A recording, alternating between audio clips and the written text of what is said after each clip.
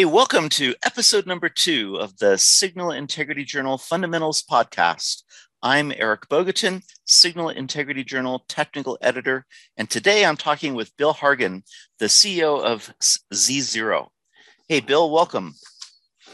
Now, I've known you for it's longer than I can remember. I think back in the days when we both had hair, back when you were at Hyperlinks, and I learned a lot of what I know about hyperlinks from you back in those days. And then I know you went to Nanye. And why don't you tell us a little bit about some of your career steps along the way in where you got started and how you ended up with your own company at Z0 right now? Yeah, it depends a little bit on how far you want to go back. I mean, when I was an undergrad engineering student, I thought of this. I think about this, every couple of weeks or so. I had a CAD class in my final semester, and we had to develop software to do some process, something useful, hopefully, that we chose.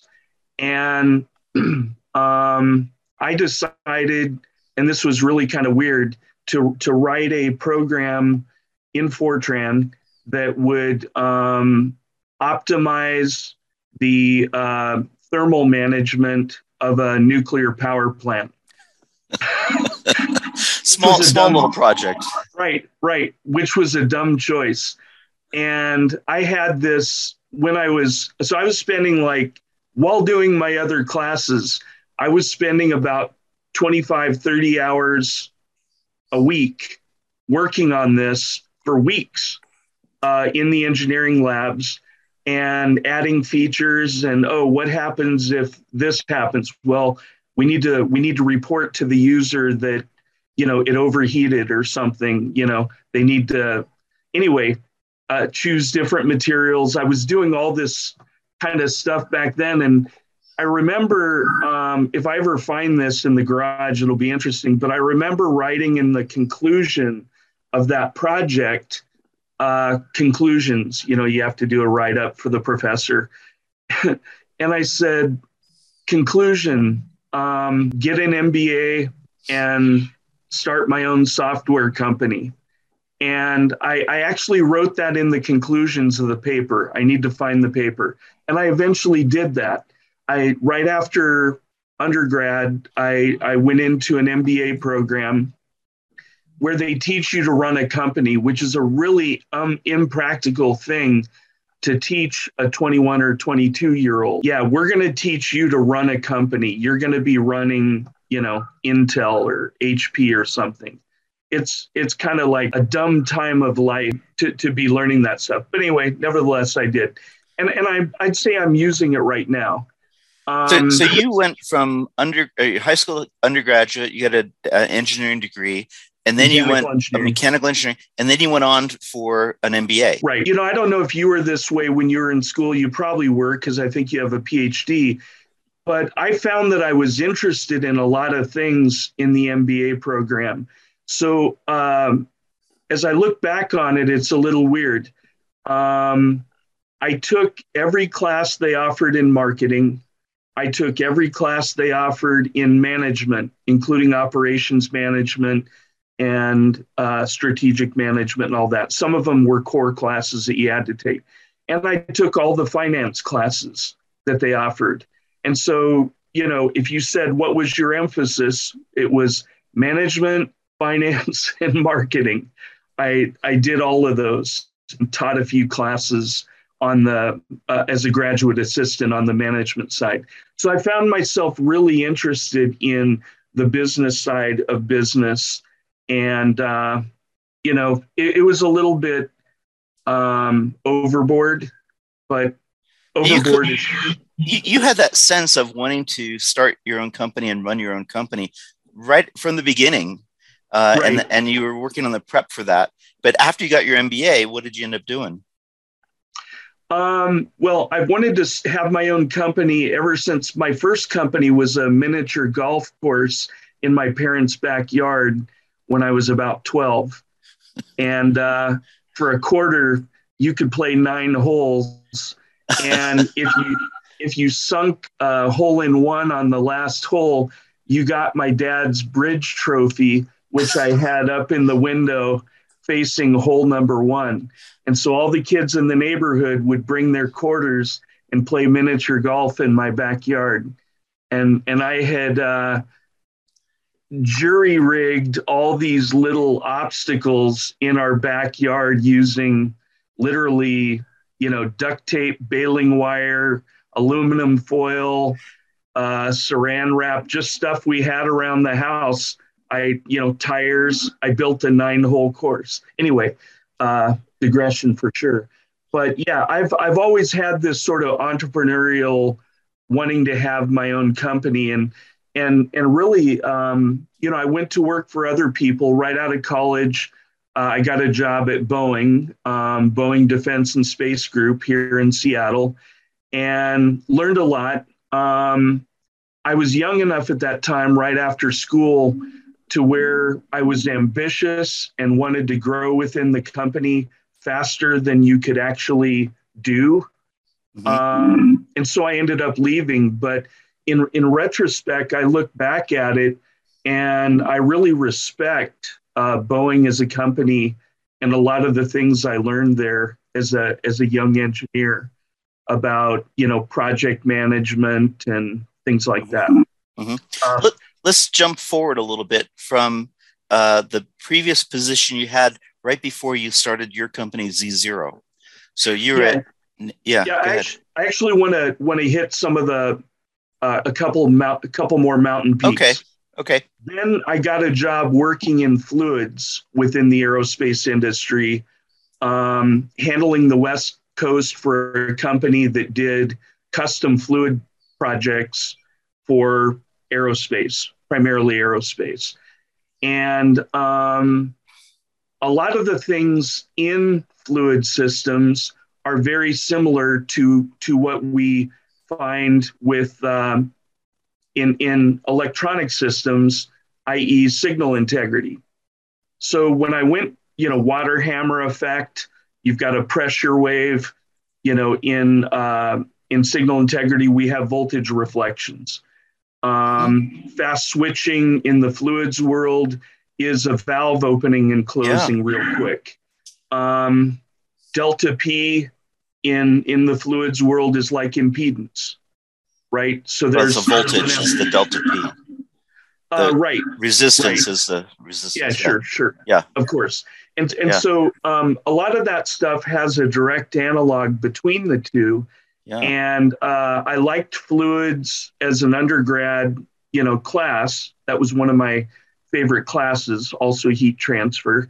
But anyway, when I interviewed for the job at Hyperlinks, which is as their director of sales and marketing, it was 2 founders and then me in 1995, summer of 1995, interviewing for this job, director of sales and marketing. And we're on the second floor of a building in a warehouse where the first floor is a company called Permachink, and they made resin systems for chinking log cabins. So that's the first floor. Second floor is the Hyperlinks World Headquarters. And I'm interviewing for this job, and it's kind of a rustic sort of environment. And they said, signal integrity is like a fluid system. Do you understand the water hammer effect?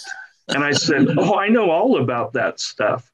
And so we just had a great interview, and they told me they had interviewed about 35 people, which I usually interview like 3 people and hire the best of 3. But anyway, they were looking for the right fit, and it ended up being a great fit.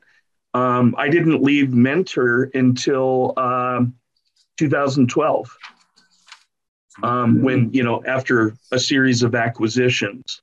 And that's where I met you while you were at Hyperlinks. You were selling that. And when I saw Hyperlinks the first time, I became enamored with it. It was so easy to use, and you could get such great simulation examples out of it. that it was one of the best circuit simulator tools that were around, and you showed me all the really cool things that you could do with it. Yep. Yeah. And ease of use and time to results was our claim to fame back in Yeah. those days. And if somebody bought hyperlinks in the 1995 to probably mid to late 1997 timeframe, they bought it from me. And just good memories, a lot of good Yeah. memories. We used to warm our hands by the fax machine, you know, hoping a purchase order would come in. That's where the purchase orders came in the Yeah. fax. So it was just good memories. And so, just transitioning to Z0 a little bit, I remember writing on a whiteboard back in those days, what's the E sub R of FR4? Question mark. And because I had seen different values getting used. So one guy says, well, it's 4.0. Another guy says it's 4.1. Another guy says it's 4.3. That was in a meeting. And I go, well, I'd been reading a lot of Lee Ritchie stuff in those days, and he wrote a good bit, about materials and high-speed design back then. And I said, well, it's dependent upon frequency, and it's dependent upon resin content, and it's dependent on what the underlying resin system is. Is it cyanide ester or is it epoxy? And so I began to become interested in materials back then rather than just, the raw E sub R or DK that you would put into the hyperlink stackup editor. Later, like probably 2006 timeframe, Isola approached me and said, hey, we'd like to work with you to get our materials into hyperlinks. And I had a guy working for me. He's still with Mentor, now Siemens. And I had assigned him to work with them on that. But we never really ran with it because we had our hands full with DDR support, power integrity, SerDes simulation. There was just a lot going on at that time, and we didn't have time to do it. So when I left Mentor, that's what I wanted to work on, was a stack-up design tool. But in my initial start to doing that, I needed money. I didn't have enough resources to really do it full time and do it right. So that's when I met Nanya, and I was building a dielectric library back in the 2012 timeframe, and 2013 maybe. And I said, man, they're one of the leading laminate manufacturers in the world, and I think they could use some marketing help because a lot of people haven't heard of them here in the U.S. So I sent them a marketing proposal, and 2 months later, I was working for them. Worked for them for 5 years, and developed Z0 and the software in the background in parallel. So what exactly was your vision for what you wanted Z0 to do? I have always felt that a simulation is only as good. A signal integrity simulation is only as good as the parameters that you feed to the simulator. Yep. And there's a lot of attention paid in the signal integrity world and in the EDA CAD world to the XY direction of a PCB. And there's way less attention paid to the Z direction, the stack up. And if you're feeding, if you're doing a crosstalk simulation, for example, and you know, in a whatever your signal integrity simulator of choice is, and you have the wrong or inaccurate prepreg thicknesses in there, it's garbage in, garbage out. Yep. You're not simulating reality. So you could do thousands and thousands of simulations, and if they're based on a bad stack up, the Z direction, inaccurate stack up, some of the parameters aren't right. You're not really you're not doing what the simulator's supposed to do. So your vision was to provide a tool that was going to establish accurate dimensions and material properties in the Z direction Right. that would be input to a 2D field solver. Yes, absolutely. And it's Z0 is a double entendre, the company name. If you look at the logo, there's actually a color version of the logo where I nuance this a little bit more. But the Z0 obviously stands for impedance, single-ended impedance. But in addition, in the name, Z is also the Z direction. So everything we do is in the Z direction, including what we do with Z Field, which is the hardware partnership with Don DeGroot at CCN. Everything is in the Z direction. Everything we do, including that product. Built into the name is you've got a Z and a zero, if you will, at the far right end, and E sub R is in the middle, and the E looks like a stack up. Okay, very good.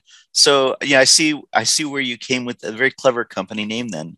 So you got the characteristic impedance information in there, you got the Z direction in the stack up, and you got the ER0 there for dielectric constant in there. Very good. It's a name with many layers, if you will. So to speak. Yeah. So to speak. So what is you mentioned Z Field as a hardware product. What's so your company Z0 is a software tool, but you also have a hardware partnership, or is that part of your company as well?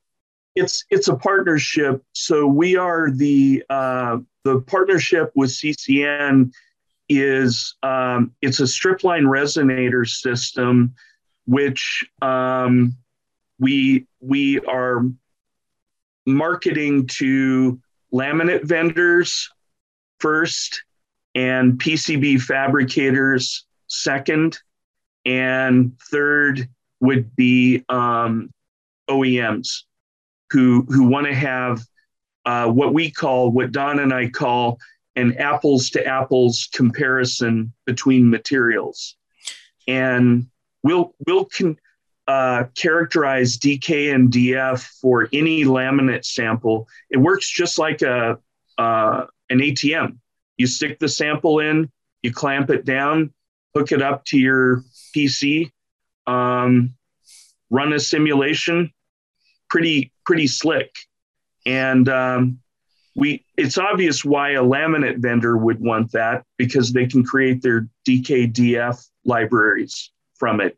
Why a PCB fabricator might want something like that is basically QA, inbound QA, and also comparing materials.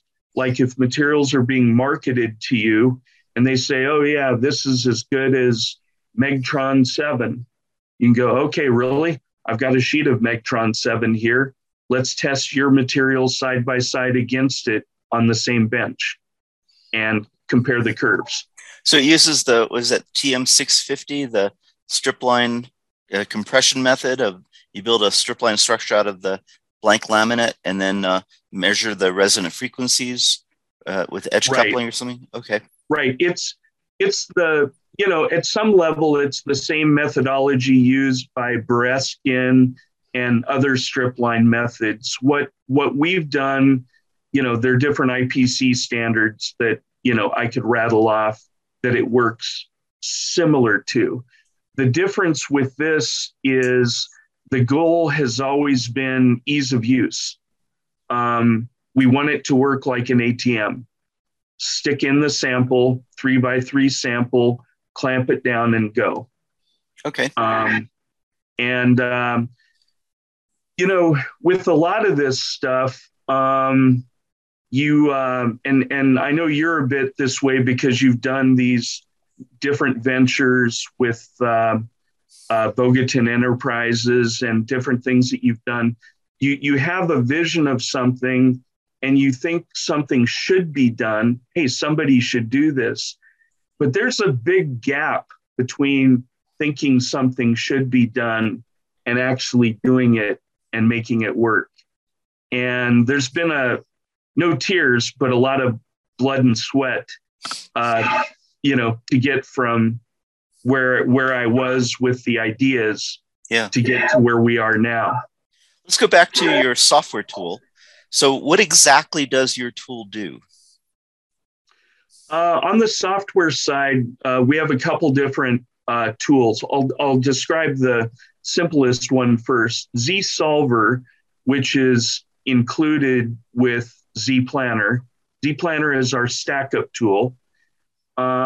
Z-Solver is just a simple but elegant wrapper around the Hyperlinks 2D field solver, which I have through an OEM agreement with Mentor and now Siemens. So we took all the things that field solver can do and revealed the controls or the knobs in a nice, elegant, slick GUI. I think it's the best 2D field solver solution in the industry on the market. And I think I'm right there. I don't think it's just because, I made it, therefore I like it. It's, I know the work that went into it, getting the GUI right and making it elegant and simple and intuitive. I have never had anybody look at Z-Solver and need help with anything. Well, you know what? That's always a great measure of the user interface. If you don't have to look up anything, you don't have to ask anybody, if you don't have to look at the user manual, if the interface is intuitive, that makes it the lowest barrier to entry and the easiest to use kind of tool out there. So I applaud you for implementing a really simple, easy to use user interface, because I think that's often the barrier for a lot of tools. Well, I'm gonna piggyback on that, and you tell me what you think about this. Occasionally people ask me, and it's not people that have used the software, ask me if there's a user manual. I say no, and I'll tell you why. It's philosophical. If you need a manual to run something, it means it's not intuitive. It should be obvious. You'd want it to be obvious. And I don't get that much inbound saying, where's this button? I'll get feature requests like, it'd be nice if it did this, but I don't get, how do you find it? Yep. Because they can already see it. It's right there. So let's see. So you have the solver, and if someone wants to try it out, you have like a free version or a trial version that's available on your website for someone to give a try? Okay. Yeah. If somebody went to z-0.com, they would see an eval version of Z-Solver and also Z-Planner. Okay. And we'll have a link in the show notes for this episode.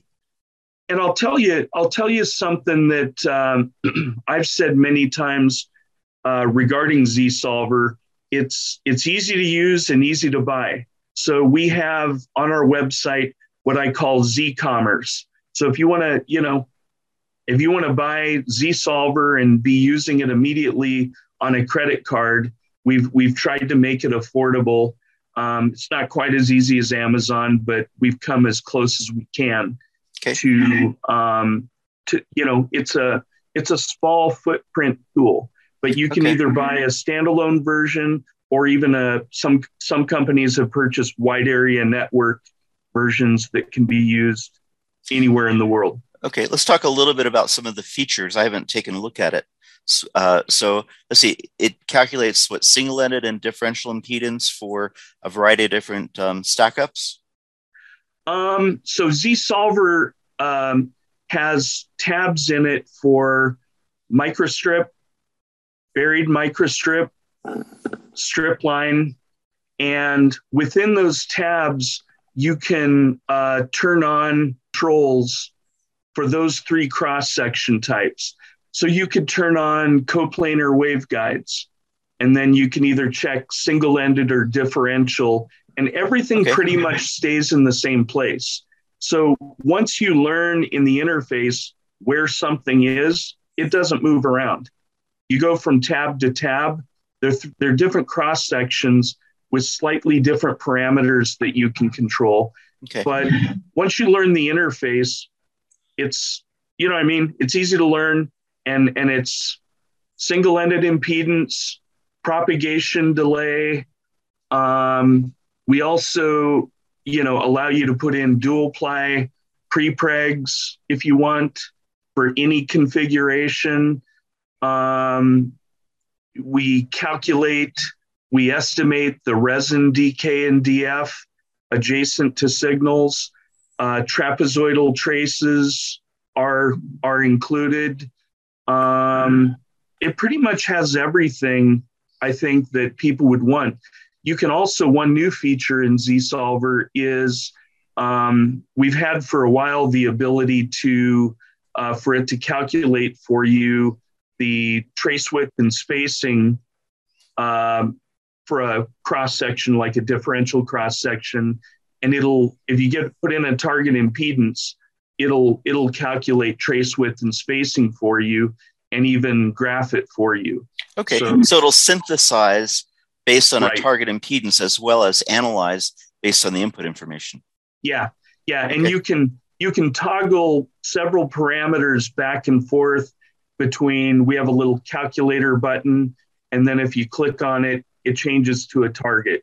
So Okay. you can toggle things from target to calculated. Pretty cool. So that's the engine that does the calculation.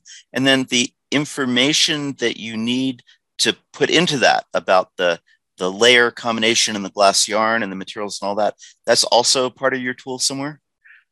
Well, so ZSolver is a simple cross-section solver. If I don't know which way I need to move. That's cross section next to my arm there. That's ZSolver. In the background behind that is ZPlanner. ZPlanner is a stack up tool. And meaning if you have like a 22, 36, 12 layer stack up, whatever it is, you can design it in ZPlanner, and we have a wizard for doing that. Has the field solver built in. You can include in both ZSolver and ZPlanner. ZSolver is included with ZPlanner, by the way.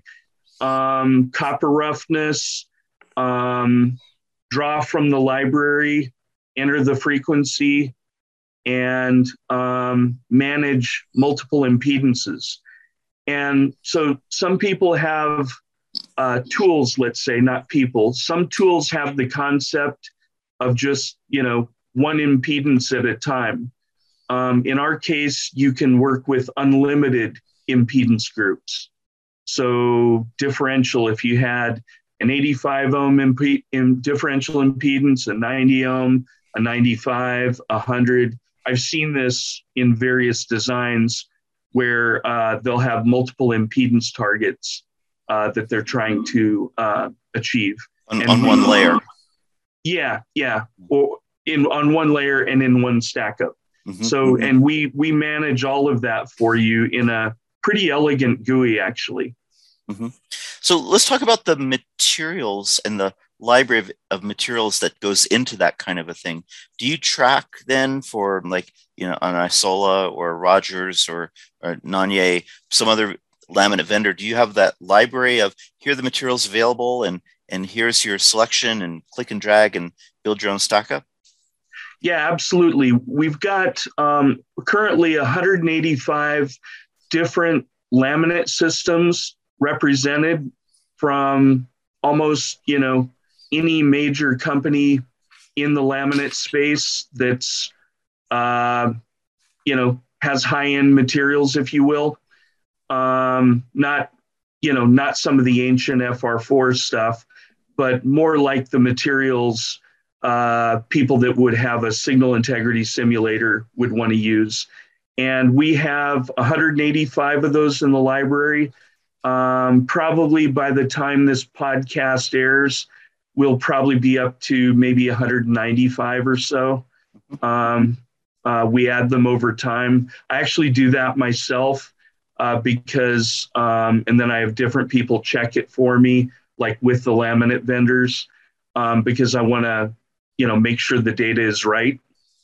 And we characterize electrical parameters as a function of frequency, glass constructions, resin content, thickness. We calculate pre-preg thicknesses based on percent copper values in the stack up. And we have a lot of cool library functionality. I would say the best library in the industry. So help me understand the use case. So I can understand how if you're a fab vendor and you have an inventory of the different laminates that you can use to build up a stack up, then if you know what laminates and resin and glass that you have available to build the stack up, I can see how you can construct a stack up and do an evaluation. If you're the designer, the end user, how do you use your tool in conjunction with the fab vendor in order to come to agreement of, hey, here's the stack up that we want to use, here's the performance? Yeah, that's a really, I'd say, insightful question. Let me think of how I want to answer that. So we have done our best and I think done a good job of making, Z-Planner not be an island. So we have bidirectional interfaces to hyperlinks, Expedition on the Mentor side, IPC 2581, I should say Siemens there, IPC 2581, which you're probably familiar with, that works with ANSYS and the cadence flow. And also, there are other stack-up tools that the fabricators may be using that support that format. So we do too. We support ODB++, all flavors as part of our partnership with Siemens. I helped define the new version of ODB++ that supports a lot of new features that tie to stack-ups. And let's see what else. We have a number of Excel imports. But how does the relationship work between the guy that's designing the board or the stack up and the fab vendor that is going to build it? How does that communication flow? Does the designer that uses the stack up design tool, does he have to know what the fab vendor has in inventory? That would be nice to know, because otherwise you could design a stack up that, you could do a perfect job of designing a stack up that they don't have the laminates in stock. And that can be a big problem. So we were going to talk about the ebook a little bit. In the ebook, I think it's the final chapter that I titled The Bottom Line, Chapter 8. And in the Bottom Line chapter, I talk about not painting yourself into a corner. Choose your laminates early. Right after you do your schematics, or while you're doing your schematics, before you've laid out the board, when you're doing your pre-layout signal integrity analysis, define your stack up and choose a material. And we give you the tools to do that. If you've done that, or once you've done that, you have enough lead time with the rest of the product development cycle to coordinate with your fabricator to make sure that the laminates that you specify are on the shelf ready when you go to prototype. Okay. So at that So early that's stage, one sorry. approach. Yeah. That's one approach. Another approach is wait and see, go through the whole, I don't like this approach, go through the whole project and then tell them what you want and see what they have available. Well, you know from understanding glass weave skew and other issues, you can end up with having to make some compromises if you wait that long. Your choices are reduced. Your choices are reduced to what they have on the shelf if you're schedule driven. And I think, and I know it's true, it's obviously better to say, okay, I'm going to optimize on cost and loss early in the design process. I'm going to use this copper roughness. I'm going to use this laminate system with these properties at this frequency with these trace widths, these dielectric thicknesses, and these trace lengths. And if I do that, I can meet my my loss targets that I'm trying to achieve. You lock in a material. You can do that early. There's no reason not to. But you have to do that in partnership with the fab vendor that you're going to use to make Yes. sure that what you choose, they have available. Or yes. Okay. Right. Right. And it's like planning anything, whether it's, home construction or a dinner party. What are the lead times on the things that I'm trying to do here? And if you don't plan it out and you just go to the store, it's whatever they have there, those are your options. So I'm about moving things to the left. Some people say left shift. I don't like marketing lingo like that. You want to make decisions on material early in the design process. And, there was some stuff in my Nanya experience. It was very common for me. Probably once a week, I would get an email from an OEM saying, Bill, help us.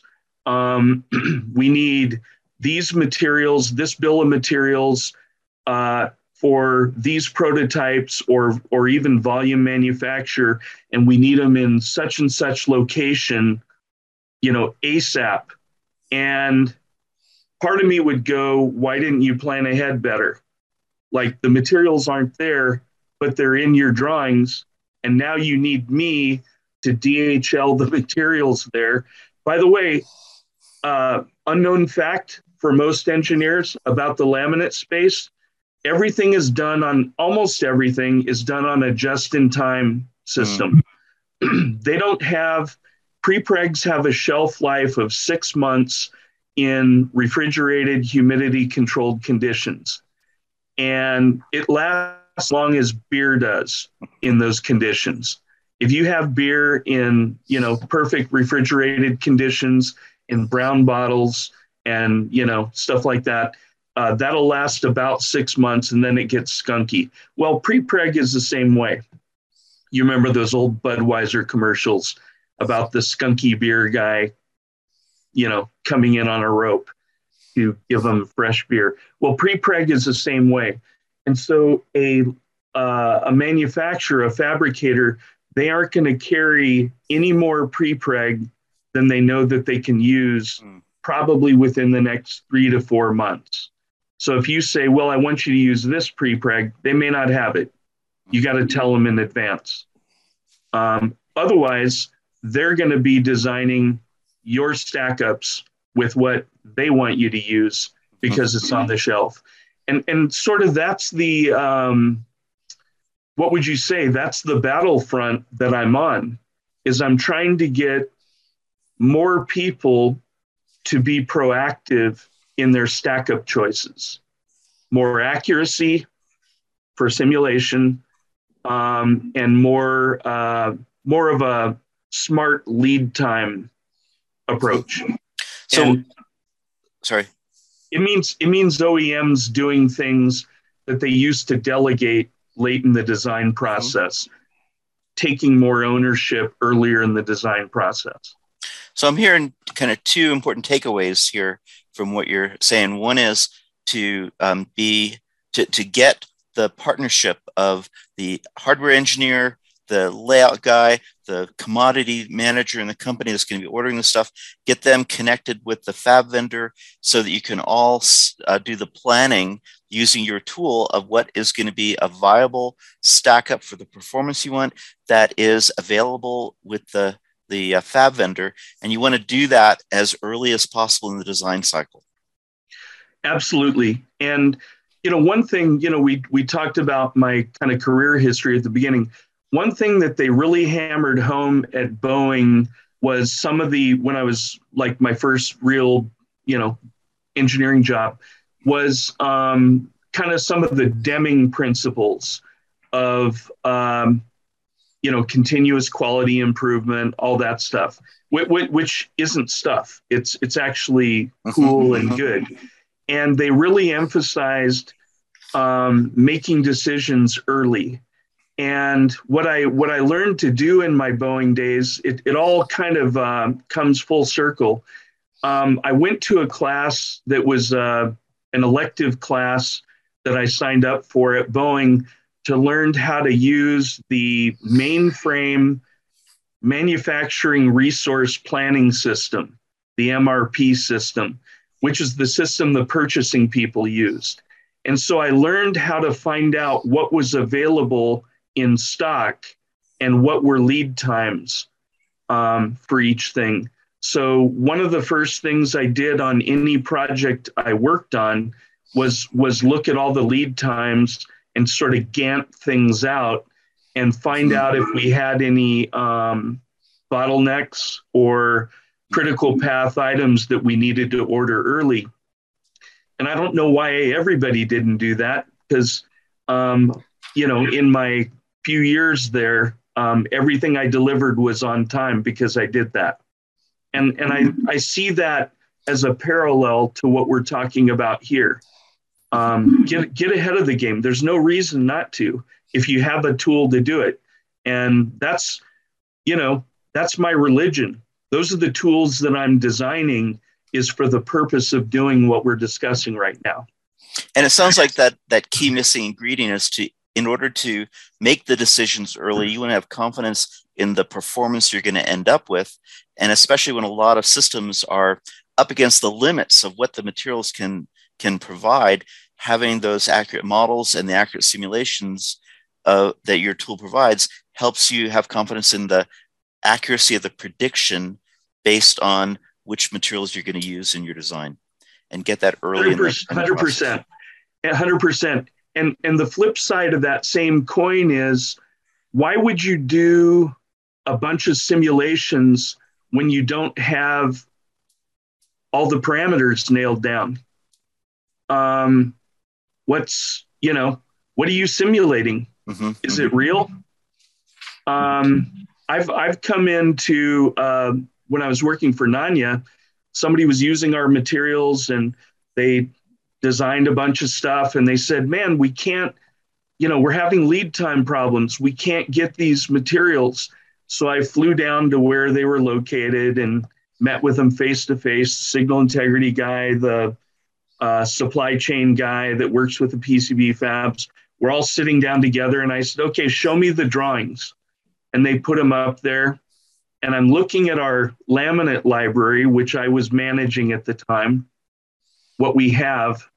And I said, that stuff on your screen doesn't exist. And I said, that could be one of the reasons you're not able to get it over in Asia where you're trying to do fabrication. And they go, what? Of course it does. And I said, where did you get this information? And they said, we got it from our fabricator. And I'm not dissing fabricators. I'm just telling you how the meeting went. So I said, well, I can tell you that you can't buy that from us. The material name is right. The rest of it is, something different. And so the signal integrity manager or director, CTO, whatever his title was, director of signal integrity, said, we've done all of our simulations based on this. And I said, I'm sorry, I can't help with that. I can give you current information going forward. And they said, well, we've already built prototypes. I said, not with what's on your drawing, you didn't.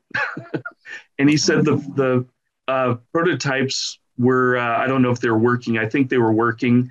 And I said, well, that's good if they're working. You might want to document what they actually use because it's not on your drawing there. And so anyway, that's just an example. And he said, well, we can dial the, pre-emphasis and on-die termination if we have to make things work. If the DF numbers are different, we'll just twiddle some of the bits on the drivers and receivers. But that's, or on the transceivers, that's not a really good way to do engineering, in my opinion. And a lot of systems are up against the limit. We've tweaked the equalization settings almost as much as they'll go in order to get acceptable performance in a lot of channels.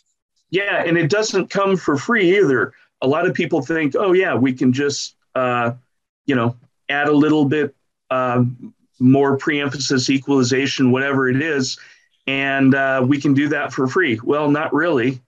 It comes at a cost. You're consuming power now. Yep. And if it's, everybody cares about power and heat, you're sucking one and creating the other. Yep.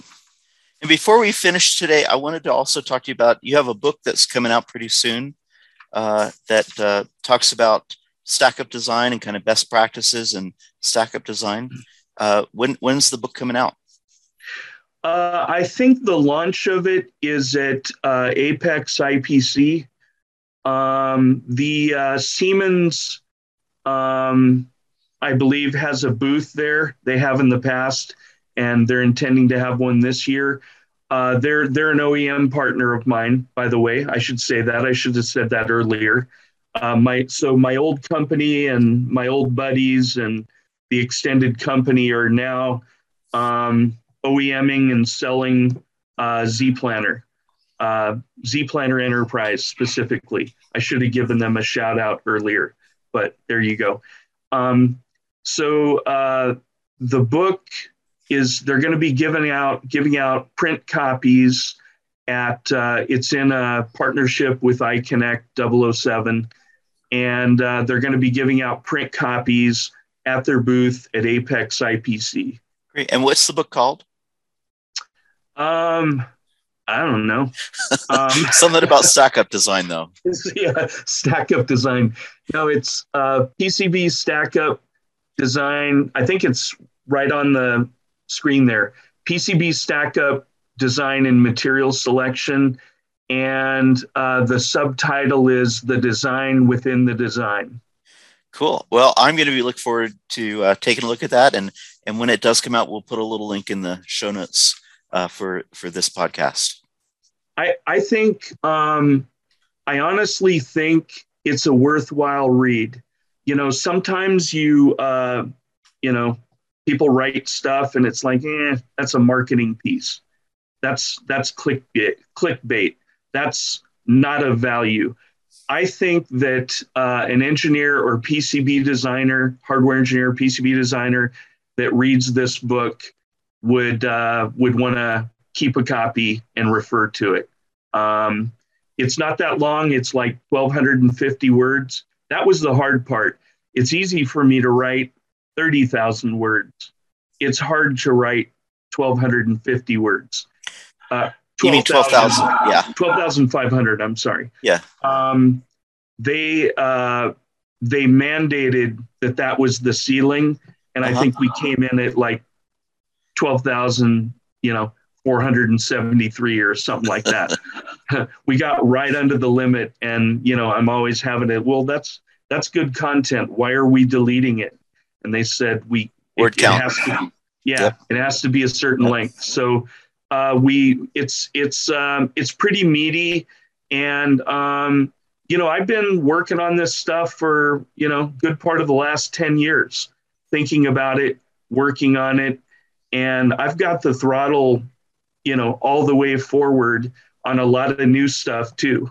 We've been hiring additional developers, and I'm working 7 days a week,